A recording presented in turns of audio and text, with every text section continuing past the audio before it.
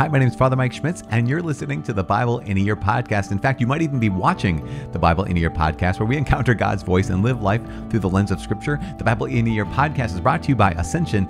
Using the Great Adventure Bible timeline, we'll read all the way from Genesis to Revelation, discovering how the story of salvation unfolds and how we fit into that story today. This is our first time where we're not only having the audio, obviously, here, but we're also doing a video of Jeff and myself having an opportunity to sit down and just take one moment to address all of the community, the Bible in a Year community, who have been journeying with us for so long. In fact, the journey might feel like the Israelites in the wilderness. The journey might feel like those prophets who got beat up. The journey might feel like those in exile. And so we just wanted to take a moment and just offer some words of encouragement. To help us do that, none other than Jeff Cavins is joining us to give us that word of wisdom, that word of encouragement, that word of hope. Well, so welcome, Jeff. Good to be with you. Nice to see you. Good to see you too. I love the fact that your camera is so much better than mine. I love the fact. I love it. But Jeff, I know that I've been saying ever since the beginning that people think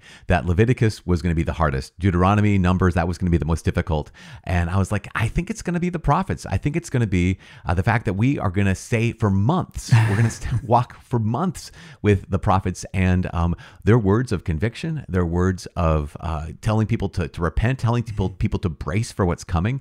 And I think it might have affected some of our hearts in some ways. Yeah. Well, it certainly is a difficult time to read in the Bible, when you're talking about the things that Israel's doing wrong and the prophets are speaking to them and giving a warning. And there's so much of it. If you take your Bible and you hold it up on the side, a good portion of the Old Testament are the prophets. And of course, reading the Bible in chronological order as we're doing, we're not really called to read those just one after another, but it's more important to know when that prophet speaks and who to whom the prophet is speaking. And that's what you're doing. So first, I'd love to say, hey, congratulations to everyone for getting this far. You have already done something that very few people have done. I mean, there's a lot of people who have read the Bible, straight through, and they don't understand it that well, but you've taken the time to actually go through it in a chronological form. And at first it was like, oh, this is so cool, this is amazing. And then you can fall into that confusion, with the prophets, where you have to back up and say, okay, I'm going to embrace the narrative, and I'm going to have other times in my life where I can go back and read these prophets in their proper place and go deeper with it. But I would encourage you not to be discouraged when you are deep in the prophets. Well, that's too one of the things. I was speaking with a student just the other day of mine who said that the prophets have been so it's been so heavy.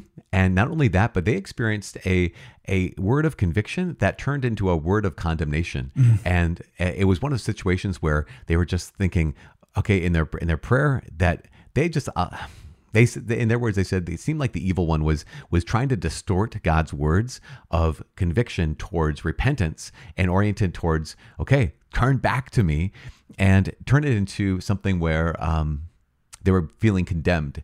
And it was so good because we were able to identify that fact that, we have found out that even Satan can quote scripture, right?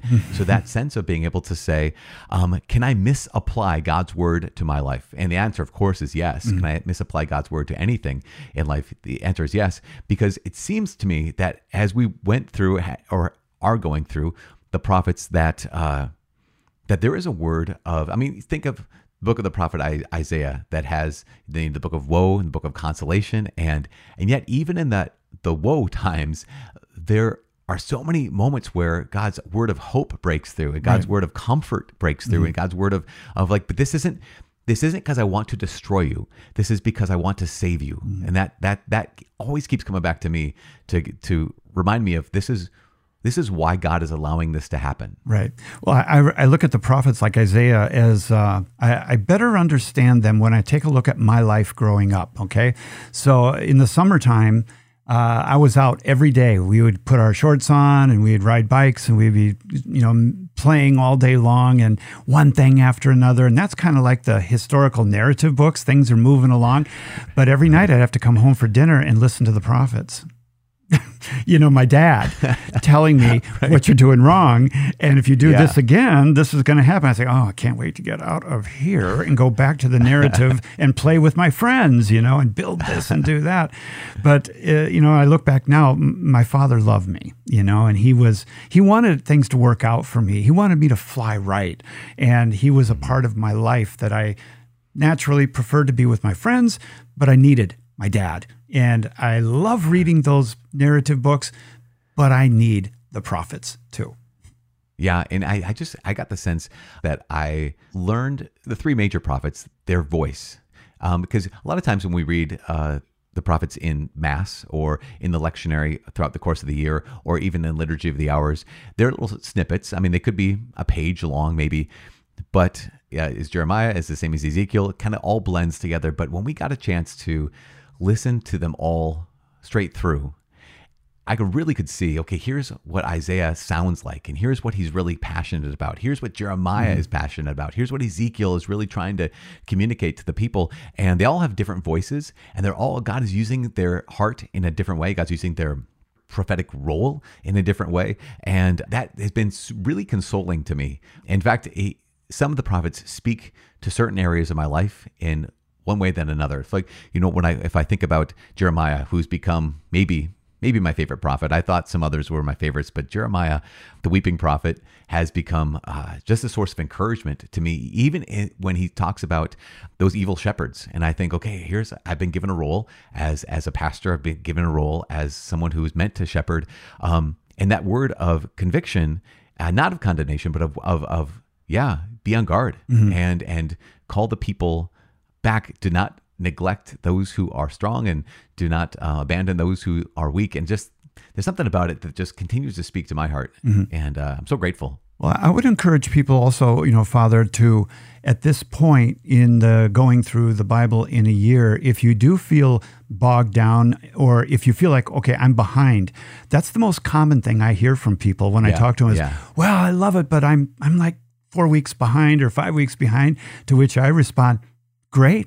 You're still going to end if you keep going. You're going to end, but it's like you're going to take a later flight. You're going to get home, but it's not going to be as early as you thought. It's going to be a later landing time, and that's okay. But one of the things that I encourage people to do is mix it up a little bit, and by that I mean take some time and just go back to the beginning, and don't make this overly difficult. Go back and kind of take note of some of the points that really hit you, and gather them together, keep them.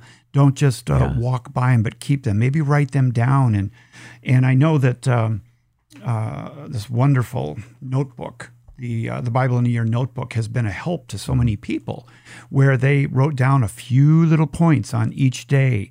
Maybe on some days they didn't write anything down, but you can go back through this and just with a thankful heart say, wow, the Lord has been dealing with me, and refresh yourself with the Word of God that way, and continue to march on, because tenacity is the name of the game. Faithfulness is the name of the game when it comes to salvation history, and you need to apply that as well in just reading it and just listening to it.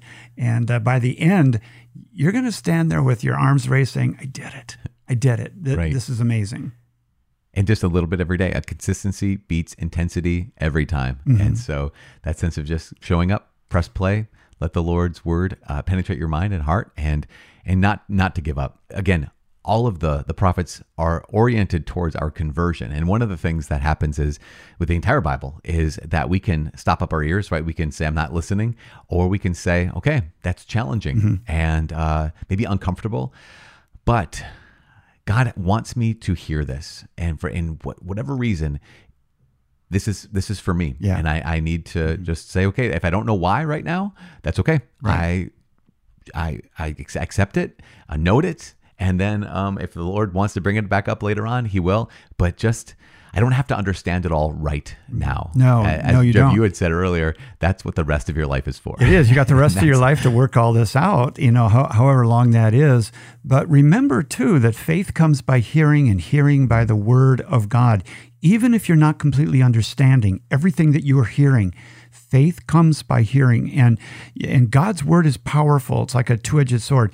And that which he says will not come back to him void. It will accomplish that which he purposes.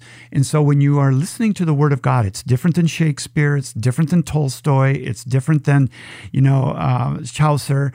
It is God's word. It is powerful, and it can work in your heart in ways that you never thought possible.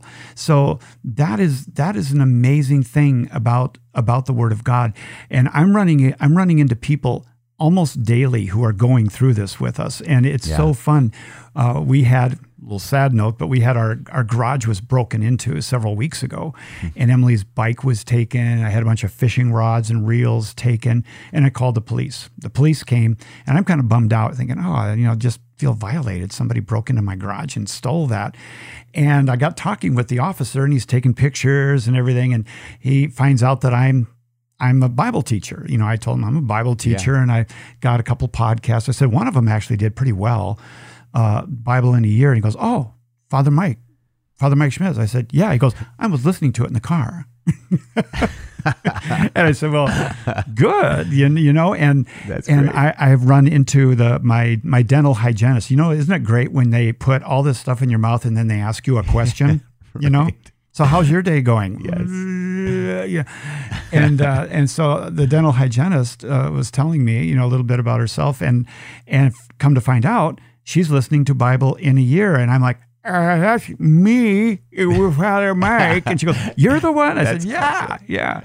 That's awesome. And so, and you meet so many people who are on it, and the overarching sentiment is gratefulness, and they feel like they're a community moving forward together. And I don't think they'll forever forget this. And I hope that when people are done, that they will do it again and bring somebody with them. What are you hearing from people?